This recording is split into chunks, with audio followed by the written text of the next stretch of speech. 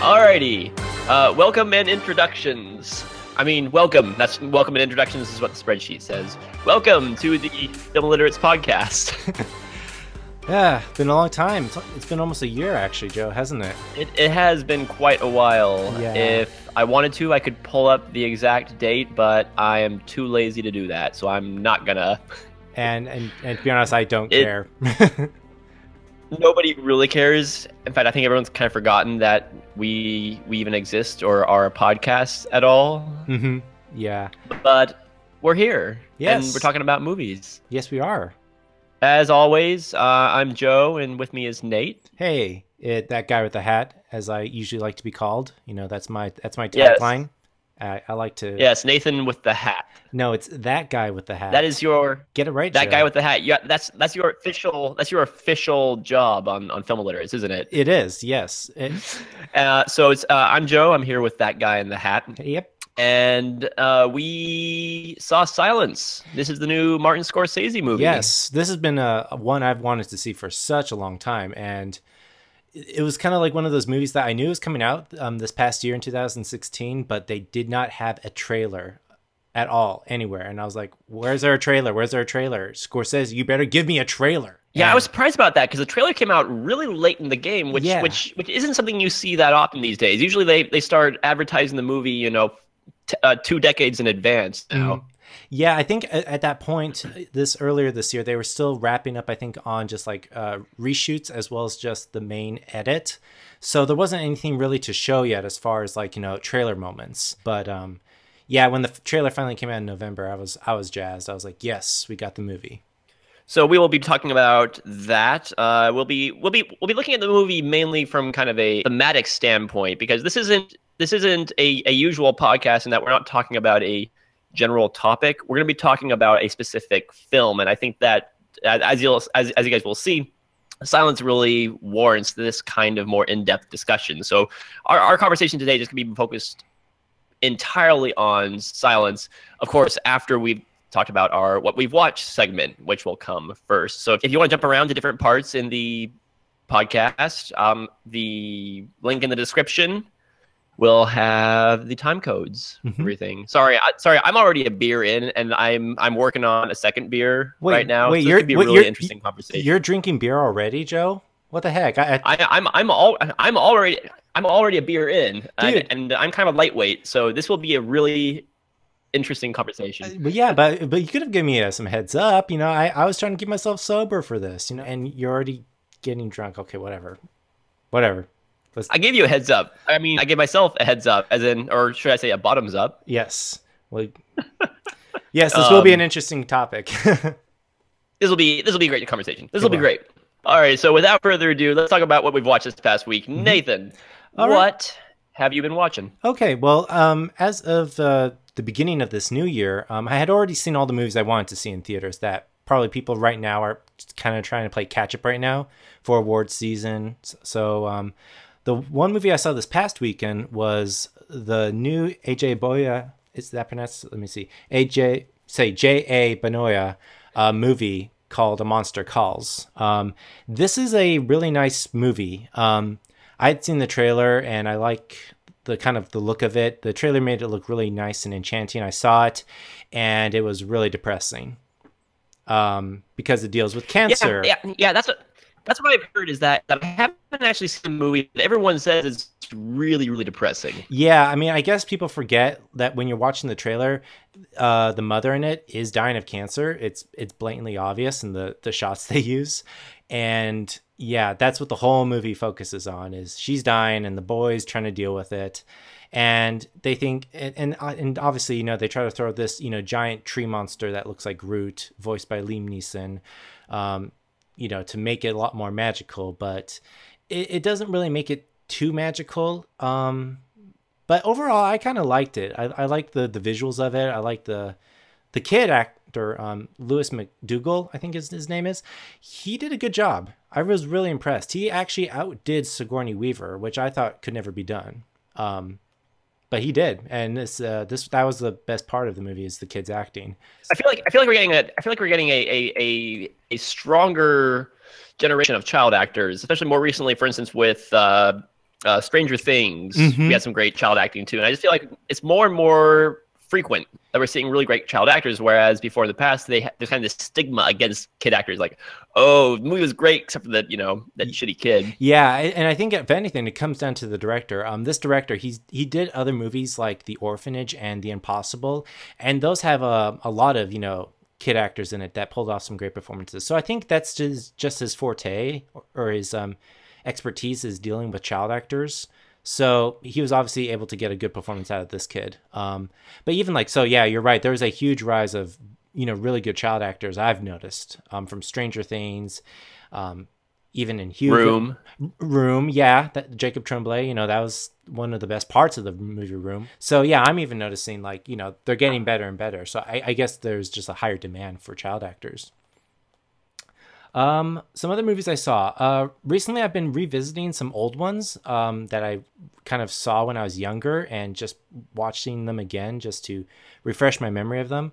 All these next two are basically scored by composer Terrence Blackard, who is one of my favorite jazz composers. He's done a lot of Spike Lee films. Probably one that people will know him from is Inside Man. But the one I watched was this one with Samuel Jackson called The Caveman's Valentine. I saw this one back in high school when I was getting really artsy-tartsy with, the films that I wanted to watch. And this one was interesting. It was a different kind of Samuel Jackson movie that I had not seen before, where he plays this homeless man with huge dreadlocks who used to be a concert pianist, and he gets involved in this murder mystery, and he's trying to play detective. And what I thought was cool about it is that it gets inside his head, and it shows him dealing with his own, insanity and his own delusions while he's trying to figure out what is fact. And that was an aspect I liked about it. But looking back now, the movie's not necessarily that great. It's kind of messy. The acting is not necessarily up to par. And, I was kind of when I saw this, I guess I accepted Samuel Jackson for his Samuel Jacksonisms, and it kind of looking back on it doesn't really fit that well with the role. But I don't know, I think if anything the music is kind of what brought me back to it, because it's a good score. I really like this. Doesn't sound nearly as interesting as the title suggests. When I hear The Caveman's Valentine, I think we're in for some really kooky '90s comedy. Oh, like Blast from the Past or something like that. Yeah. Oh, I forgot to tell you what his Valentine is in the movie. It's a dead body. Oh, so would this make a good double feature with Swiss Army Man? Yeah, exactly. Basically, wakes up on the whole premise is he wakes up on Valentine's Day outside of his cave in Central Park, and there's a dead kid in the tree. And yeah, that's the start of the murder. This is going places I don't think I want to go. It goes places you don't want to go. Believe me, I remember revisiting it. I'm like, oh gosh, there's a torture scene in this in a meat locker. In just 30 seconds, you've gone from dissuading me from seeing this movie to this is at the top of my watch list now. I really, really recommend it. It's kind of like a one-time watch I would recommend. It's not you shouldn't expect anything stellar as far as performances, but it's definitely worth a watch. Samuel Jackson, he's in it. He makes it fun. Let's see. The other movie I saw, just to wrap up, was 25th Hour. This is another movie that Terrence Blackard scored for, but it was directed by Spike Lee. And it's actually one of the very few Spike Lee movies I actually enjoy out there. And what makes this one so cool is this was actually one of the very few post 9/11 movies that kind of was shot around Ground Zero. It stars Edward Norton, Philip Seymour Hoffman, and even Brian Cox. Story-wise, it's kind of interesting. The reason it's called 25th Hours because it takes place around the last 24 hours before Edward Norton, who's a drug dealer, goes off to prison. So he's kind of spending his last few hours with his friends, his ex-girlfriend, his dad.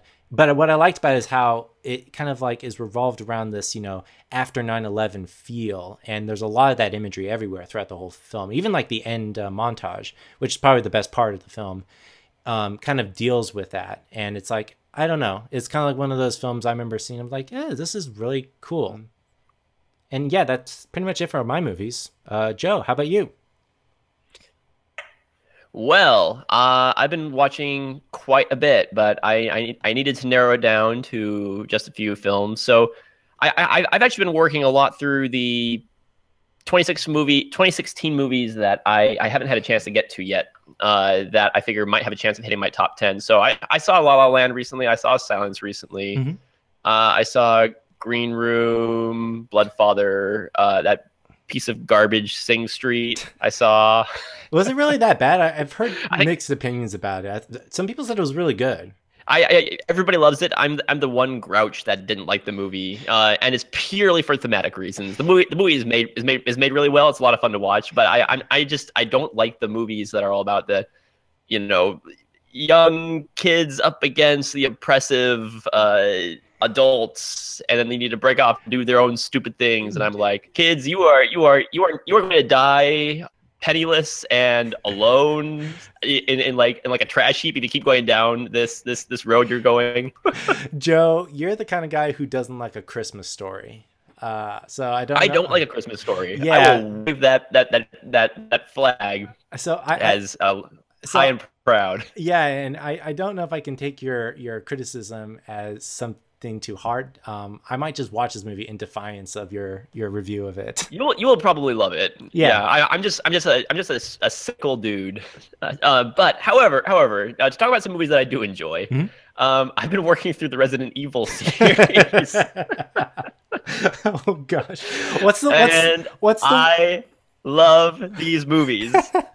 what's the one where it has like one of the worst like climactic action scenes with like them like splitting up. That like, is, I believe it's Afterlife. It's the fourth one in the series, and it is amazing. It's a beautiful film series, and the thing about them is that they're not good movies by any means. None of them are good movies, and none of them try to be good movies. They're just trying to have fun. These are just Paul W.S. Anderson just saying, you know what, that was like a cool shot. I'm gonna put that in the movie, and I don't care. Yep. The Resident Evil movies, those are my ultimate guilty pleasures. Mhm. If you want me to recommend individual ones, the first one is a winner, Mhm. and the last one that came out, Resident Evil Retribution. I actually hadn't seen that one before, and I watched it this time, and they take the schlock to a whole new level in the fifth movie. Like the series starts off kind of okay, this is fun and dumb, and it wavers for the first four movies. It wavers between really good fun and dumb and just kind of middling fun and dumb. Mhm. But then in the fifth movie, all of a sudden it like gets a new life and becomes amazingly stupid yet awesome. Do you think it's like just over the years they kind of just realize, this is what the fans love about these movies, so let's just pump more into that or just go all the way with it? Yeah, and that's the thing about Paul W.S. Anderson is that a lot of people will defend Michael Bay movies for similar reasons, as in, oh, it's just kind of a guilty pleasure movies. Yeah. They're fun and dumb movies. Yeah. The problem with me and Michael Bay, I can't stand most Michael Bay movies. The Transformers movies are abysmal. Comparing them to Paul W.S. Anderson, for instance, Paul W.S. Anderson, you feel like he has genuine love for this kind of schlock. Mhm. He knows it's not that great, but he doesn't care because it looks awesome, and he's just having fun. He's just all right. We're gonna have Mila Jovovich kick a zombie dog in the face just because I want to see that happen on screen. Whereas you feel like Michael Bay is just a cynical bastard who doesn't like the kind of things he makes, but he makes them anyway because he says, "Well, you know what? People like this shit, so I'm gonna put this shit out." They're paying me. I have a career and I have a job still because of this. So it's like Michael Bay is purposefully appealing to the lowest common denominator, and he hates the lowest common denominator. Whereas Paul W.S. Anderson is just appealing to himself, and he loves it. Yeah, he's kind of falls in the same lines of like, a Sam Raimi or George Miller as a director who just, they shoot stuff because they love it and it's fun for them and they get a kick out of it. Yeah. So I will, any day of the week, I will defend the Resident Evil films, not as great pieces of cinema, but as great pieces of entertainment. Mm-hmm. Another thing that I've been doing recently is that I'm going to try an experiment this year. I've always thought it would be really interesting to try to get a real in-depth understanding of a certain year in movies. So I chose a decade that I like, but I hadn't seen as many movies as in more modern ones. So I chose the 1930s. Specifically, I chose the year 1934. I went through IMDb and painstakingly found the release dates for around 300 movies Oh my from the year gosh. 1934.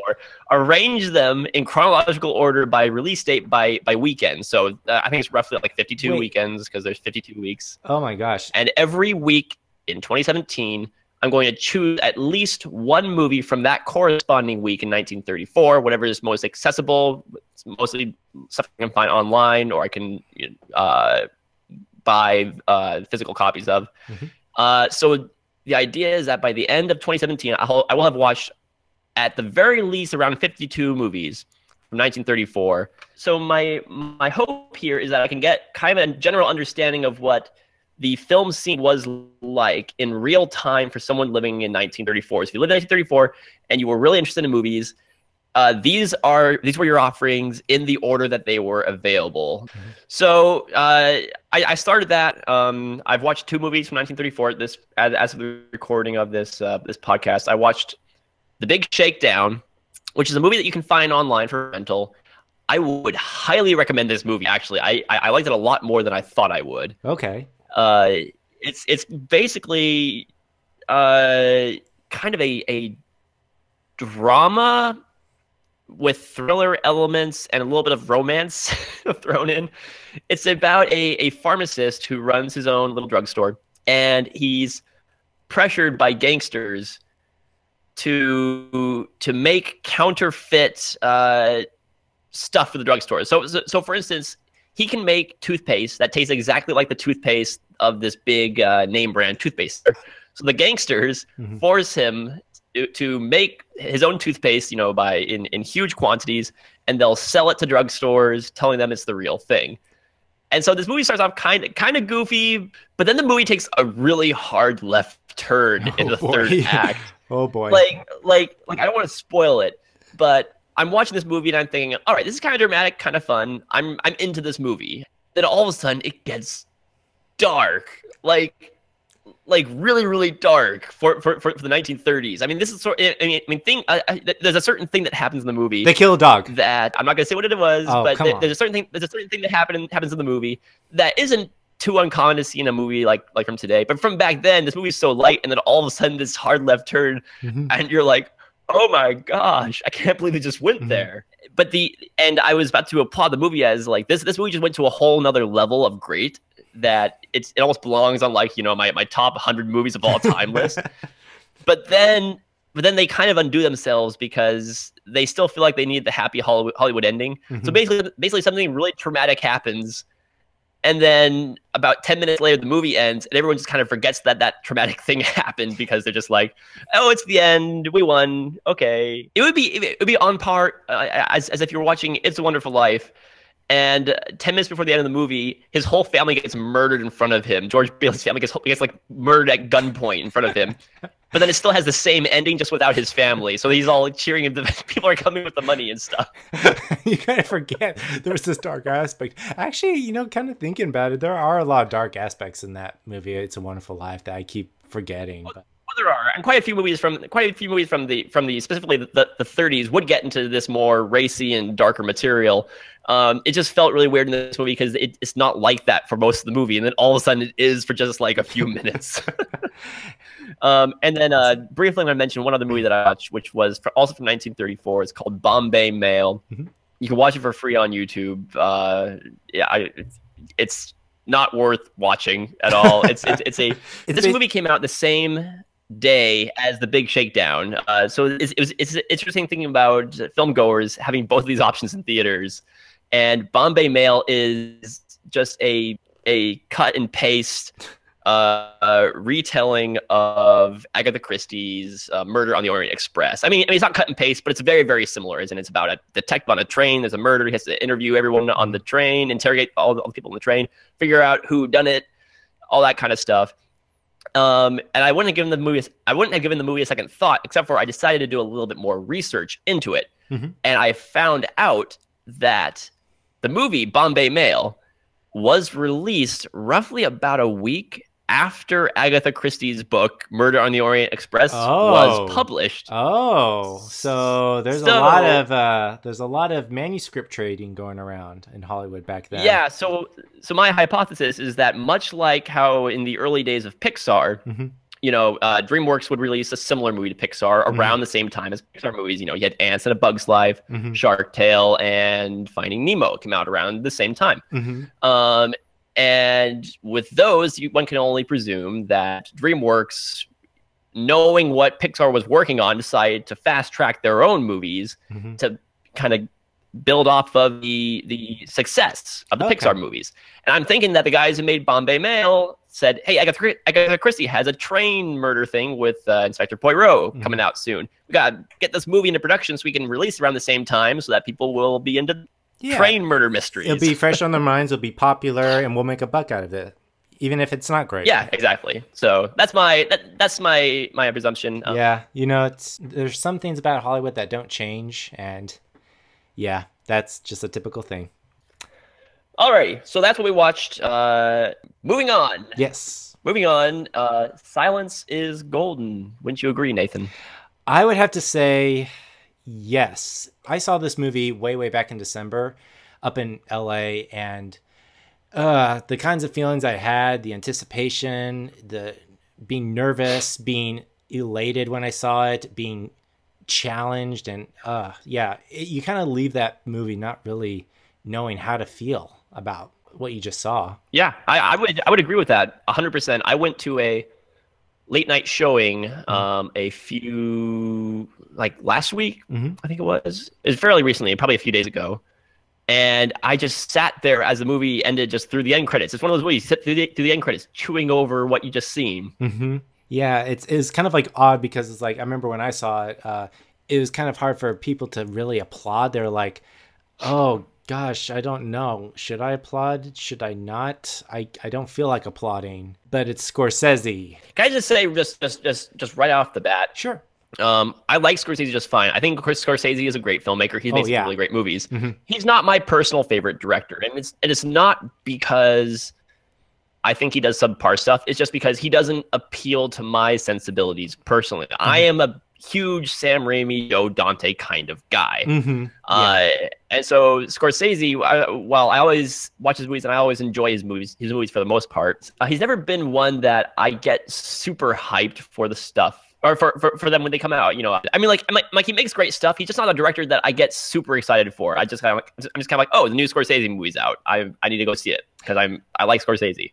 But I absolutely loved Silence. This is up there for me. Yeah. I think just the material he's dealing with and the way he deals with it just really struck a note with me. And whether I agree with what he's saying or not, he gives me a lot to think about, and I think it's a very important movie. So just right off the bat, I loved Silence. Yeah, I mean, I'm kind of like right up there with you. As far as for me with Scorsese is one of those directors a long time ago I used to have like a real love-hate relationship with. I mean, I kind of saw his earlier stuff like Raging Bull, Goodfellas, Taxi Driver, and at the time, I guess I was a little bit more sensitive to it, so I just didn't know how to approach it. But over the years, ever since he's kind of been having this renaissance in the 21st century, he's kind of really taken the helm as like being like one of the highest acclaimed directors still working in Hollywood at his age. That's impressive. And it's really interesting how he can span so many different genres. Of course, everyone associates him with the kind of the crime gangster genre. Yeah, Mean Streets. He's done a few movies in that. Yeah. It's like people associate that with Scorsese, but he has shown great range. Even just comparing, Silence to The Departed, two very different movies. In fact, you wouldn't even be able to tell, except for a certain aesthetic style, that it was done by the same guy, because just stylistically they're so different. Or even Hugo. Yeah. I've always held that the best directors of children's movies are people who are used to doing R-rated movies. James Gunn with Guardians of the Galaxy, and Scorsese with the Hugo, because they're not afraid to take risks that other typical children's movie directors are always wouldn't take. hesitant about doing. Yeah, because they feel like, oh, what if I alienate my audience? Kind of like what Spielberg's kind of going through right now. But yeah, I definitely would have to say, I think what makes Scorsese such a versatile director is just his love for movies. You can definitely see that in Hugo. He's a huge, lover of the history of cinema and where it comes from, but also just knowing what subject is fascinating him at the moment, he knows how to shoot it. And that may mean adopting a completely different kind of look or style that we're not all used to. Because that's one thing I did like about Silence, is that this is a different kind of Scorsese that I don't think the world has really seen or they were expecting. And maybe that was the approach a lot of people were thinking when they were going to see this movie. It's like, oh yeah, we're going to see radical Scorsese. We're going to see some harsh, brutal like killings. And although there are some really harsh persecution and torture scenes in this, that's not the real big emphasis. It's very, very much restrained. And I think that was kind of like a different kind of Scorsese that people were not maybe expecting in this movie. But for me, that was something I really, really did love. I loved seeing that side of him. Yeah, you can tell that this is a movie he's had on his mind for a while, simply because it is so restrained. It's some of the movies that he makes that are a lot of fun to watch. He makes decisions in the filming of the movies where you're like, okay, that was a lot of fun, but it's the sort of thing that anyone would put into their movie. Wolf of Wall Street, the X of that movie. Anyone could have just thrown that in there. Scorsese does it in the best way anybody could have done it, but that's the sort of idea where it's like, it's all right, you're hammering home the idea of excess and how you're going to present it. Yep. And there it is. Yeah. Whereas with something like Silence, because it's so restrained, it's all about the ideas and the themes, and because you're not distracted by loads of violence or language, you almost are forced to think about what you're seeing on screen a little bit harder. Exactly, yeah. And actually, that's one thing I did love about this, is how reverent it was to the source material. And that was my biggest fear going into this movie. Because I know when Scorsese says he's doing a passion project that takes 26 years in the making, that always makes me nervous, because it can either be really good or it can go south really fast. And he's had several projects like that. But what I loved about this is I've read the book Silence, that this movie is based off of, and I was blown away with how close he stayed to the original source material. He didn't deviate too much. He didn't take a lot of creative license. He told the story as it is, which I think I remember reading somewhere is that he wanted to get the themes right in this, because it's such a challenging movie for its themes that the only way to really tell it, the only way to honestly tell it, is by being reverent to the source material and be respectful for it. And I think that's the biggest applause I can give for him, is just pulling that off. It really shows him not only as a good filmmaker, but a very mature filmmaker as well. Yeah, and I have not read the book. I tried to get a copy of the book to read before I saw the movie, and I just wasn't able to get to it. Yeah. Because a lot of people were telling me, if you're going to read the book, you should read the movie, because the things it deals with are more interesting to see the way that they were presented in the book. Yeah. But having seen the movie, I don't feel like I missed out on anything. No, even though I don't know how the book deals with any of that. I mean, honestly, it's a really long movie. It's 3 hours about. And it's my theater put on like 30 minutes of trailers before that also. Yeah, so you're almost looking at 4 hours of just being in the theaters. Here's the thing about this movie is that it's not a very explicit movie. In fact, it could almost have gotten away with a PG-13, honestly, except for just a couple of beheadings, brutal shots, I guess. Yeah. I mean, there's only one beheading in the movie, and it kind of comes out of nowhere. although you know something like that's coming. Yeah. But other than that, I mean, even the torture in this movie, although it's hard to watch because of just what's going on. Yeah. It's not explicit. I feel like we've seen worse in lesser rated movies. To be frankly honest, I kind of am glad it garnished an R rating, just because, yeah, you're right. The physical violence or even just the gore that you see on it isn't much, actually. But it's the intensity of what's going on that I think really kind of maybe just makes it a little bit too much for just a younger audience to handle. Yeah, exactly. It's just the idea of what these people are going through is it makes you want to turn away. Oh yeah. But for me, I'll probably have to clarify this because we're going to get into the whole religious aspect of silence in this discussion. Mm-hmm. So I'm coming at this movie as a practicing Roman Catholic. Mm-hmm. And so I always kind of notice themes of faith in movies, and I like movies that challenge me and challenge my ideas of faith. Mm-hmm. And this movie was really difficult to watch for me because of the way that it struggles with these questions. And Martin Scorsese, he's tried to nail this kind of idea down for decades. Yeah. What I like about Silence compared to his previous most famous faith-based effort, Last Temptation of Christ, is that in both films he's asking questions, but in Last Temptation of Christ he seems confused and he makes a lot of assumptions and he doesn't quite know what he's trying to say. He wants to explore the idea of Jesus' humanity, but he doesn't really know how to go about it. And that movie to me is just a complete mess. Yeah. Whereas with Silence, I feel like he's done some more research in the years since then, and he isn't confused about, he doesn't know where to approach this or how to approach this subject matter.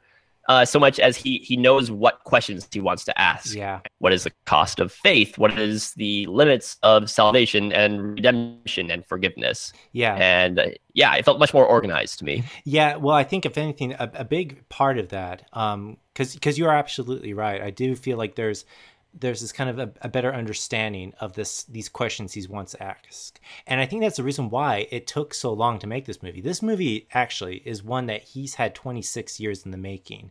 Ever since he read the book back in the 80s, I believe it's the 80s, sorry, 90s, that he's just really, really wanted to tackle. But as he's talked in several interviews, he wasn't at a place yet where he felt ready yet to tell it. And I'm glad he's waited this long to the age he's at right now, because I feel like with age comes wisdom, with understanding of, yourself. And I feel like he puts a lot of himself in this, of what he wants to explore. And I do feel like it's a much stronger work because of that. And I always am excited when I hear about passion projects that directors want to do, because I always know that this is something that they are personally investing in. This is their own journey as well. And the message that Scorsese wanted to explore in this, with faith and martyrdom and the fine line of where does selflessness fall into that, is a tough one to swallow. And I like to get into something real quick. Sure. A little bit of a tangent. This is specifically about certain aspects of the movie that I liked a lot, because I know that we have I know that we want to get into some more broader themes about this movie and some more outside discussions about the reaction of people to this movie. But one thing within the movie that I found really interesting, probably the thing I found most interesting, was in how he approached the idea of sinners and characters who are just trying to do the right thing. Yeah, I agree. Because as people going in the movie know, the whole idea of the film, the plot of the film is centered around two Jesuit priests in the 60s who go to find their mentor priest, whom rumor says he has turned away from the Catholic faith and has actually accepted the Japanese lifestyle. So they go to Japan to find out what happened to this guy, and to kind of serve just mainly as missionaries to the Japanese Christians there.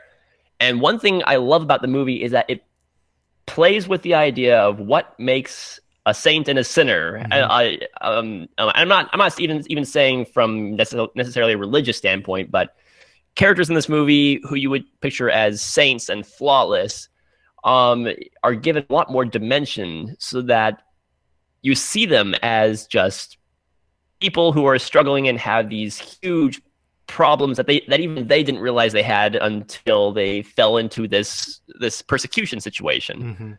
And some of the best characters end up falling the farthest over the course of the journey of the movie. And then they present some characters who at the beginning of the movie, they're very shady. And this guy, this is one guy who keeps on coming back to confession throughout the whole movie, because he wants to be a good person and he doesn't want to be committing these acts of apostasy and Right. sins and that kind of stuff. But he keeps falling. But he and keeps falling. doing them. Yeah. And Yeah, that's he keeps coming back and again and again, and it gets to be almost to a ludicrous degree. But that's what I love about it, is that it shows, you know, the reality. people who, yeah, it shows the reality of it. Exactly. It's people who are probably irreparably fallen, you know, and they got all these problems, but they keep trying. Whereas you have these characters that you think are just these perfect people to look up to, and they end up having the biggest issues in the course of the movie. I don't know, it's just really cool idea. No, yeah, and I think that's like one of the biggest, you know, things about the book when it was written, is it explored, you know, what it means to actually be a Christian of the faith. And, you know, when you're in the midst of persecution and almost at the midst of just being tortured to death, it's like, you know, how strong is your faith and how strong will you go through it? Kind of going off of that, one aspect about this film, which I guess I glazed over it when I read the book, but I love how it was presented in this, is the clash of cultures. And, you know, that's one thing that the main character, Father Rodriguez, is struggling with, is he really believes, you know, the Japanese culture there gets the Christian faith, or they can adopt it as truth. But there's this one conversation that they have towards the very end where one culture can still have a distorted view of what you're trying to preach as the truth. And what this interpreter is trying to explain to Rodriguez in the movie is, you know, you see the faith as this way, but this is how they see the faith when you tell it to them, because this is just their heritage, their background in Japan. And I think for me, that was the biggest, you know, I wouldn't say light bulb moment, but the biggest like awakening that I had in the whole movie was just like, wow, that really kind of, you know, took me by surprise. So I was glad how Scorsese kind of portrayed that. And even so, like, that's how the Japanese were using to justify, you know, we won't accept Christianity because it doesn't fit in our culture. I think the best line they said is, you can't pull a tree and expect it to plant its roots in the swamp. And that swamp is Japan. And I was thinking about that and I was like, wow, that's a harsh reality that maybe I don't even want to accept. One of the things I love about this movie is that it's not black and white in the way that it shows these themes of faith and Catholicism. I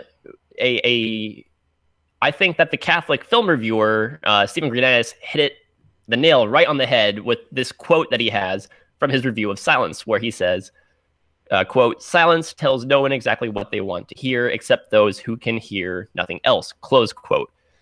Because I've had friends on Facebook who don't know anything about the movie except for that it deals sympathetically with the idea of characters who have turned away from the faith for what they think is good reasons. Because the movie is sympathetic to the people. It treats people as people, even though it doesn't necessarily condone one action or another. It leaves that up.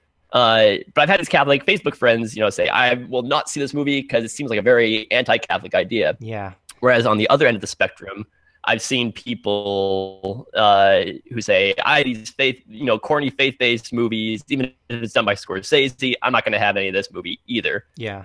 But it deals with everything in shades of gray. So it's not a pro-Catholic movie or an anti-Catholic movie. It's a movie about people and their beliefs. Mm-hmm.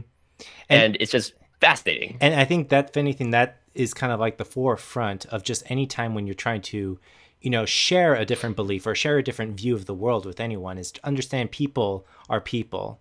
And that's sometimes, you know, that's definitely, I've agreed with what you're just saying, because I've talked with friends as well who've seen the movie and they don't know how to approach it. And I've even talked with, you know, some friends who, you know, even my parents and my family, and asking them, you know, if you were challenged in this kind of a situation, would you stay true to your faith? And all of them said, of course they would, which is, it's kind of hard to say, because, I mean, neither of us have ever been in a situation like that where our faith has been tested like that. I know, like, all across the world, there are other people who deal with this on a regular basis in other countries where that kind of persecution still exists.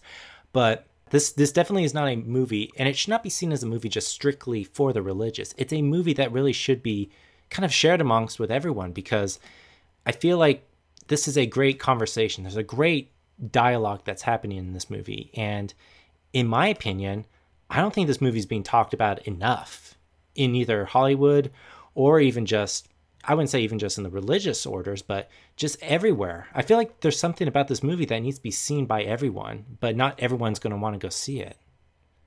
Yeah, yeah, it's a very difficult movie for a lot of people to see. Even non-religious people, it's difficult for a lot of them to see. Mm-hmm. I know. A few minutes ago, you were talking about how it gets people to ask the question: would I stand strong in my faith, whether I'm faced with the situation? Yeah, but I would take that even one step further. As in the movie, asks the question: should you stand by your faith this strongly in this situation? Yeah. Are you standing by your faith in the situation if you do this action or not? Yeah. Which is, again, a very hard question for a lot of Catholics to hear, because it's not saying, how strong are you? It's saying, how strong should you be, and is this the right thing to do? And to be honest, there's we won't give away what happens at the end, but there's a certain scene and there's a certain act that Father Rodriguez's character has to do, and this idea of what you're suffering through, is it for you, or is it for others, or is it for God? And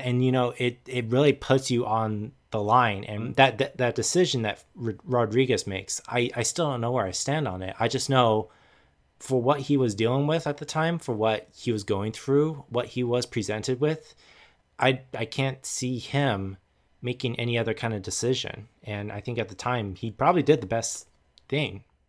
Yeah, and I don't think Scorsese knows where he stands on it either. That's what the whole movie is about, is asking these questions. And I think if you're someone who is interested in the idea of faith, not necessarily interested in becoming a Christian or not, but just if you're interested in why people believe in things and how they go about it, I definitely recommend this movie. If you're just someone who's just interested in theology and philosophy and humanity, I'd say go for this movie, because no matter what stance you take on it, you will get something out of this movie. Yeah, and that's the big thing that I want to advocate as well, is that this is a movie, you will get something out of it. And maybe something that maybe we didn't see before as well, that, it's so layered. There's so many themes it's addressing to you that you can't really take it in one sitting. And I feel like that's a sign of a good movie, is when it asks you these questions and you can't even digest it all in one take. So my biggest recommendation is definitely go see this movie, just for the sake of seeing something that I think is Scorsese's greatest gem to the world. Anyway, let's go into just briefly before we close out. Let's talk about award season is coming up. That's right. As the recording of this, the Oscar nominations have not come out yet. Yep. But I want to talk just briefly about what Nathan, what do you think Silence's awards chances are? I mean, it's kind of hard, because I remember reading articles and people making predictions way back in September when they thought, Silence is going to be a big contender. But I'm looking right now at the lineup of, the Golden Globes that just recently happened, and even just the SAG Awards, the Directors Guild. It's getting overlooked. And I'm almost beginning to think that Silence is going to get snubbed at the Oscars. I don't think it may get nominated for anything, maybe 1 or 2 awards, but it's not going to be a high contender like Scorsese's other pictures. Scorsese's been one of those directors where every movie he's pumped out has gotten critical acclaim and a lot of award recognition. But I feel like this might be one that it just won't garnish any. And it could just also because of just the other movies that have come out, there's a lot more campaigning for them. And I feel like this is one where they just probably don't have the budget right now to campaign for it. And I mean, it's a great movie, but I just feel like this is one that maybe the Oscars will overlook this year. Yeah, for my part, I've actually changed a little bit since I first. I mean, about a week ago or whenever I first saw the movie, I told you Silence is a shoo-in for Best Picture. It's going to win Best Picture. Of course, it's going to win Best Director.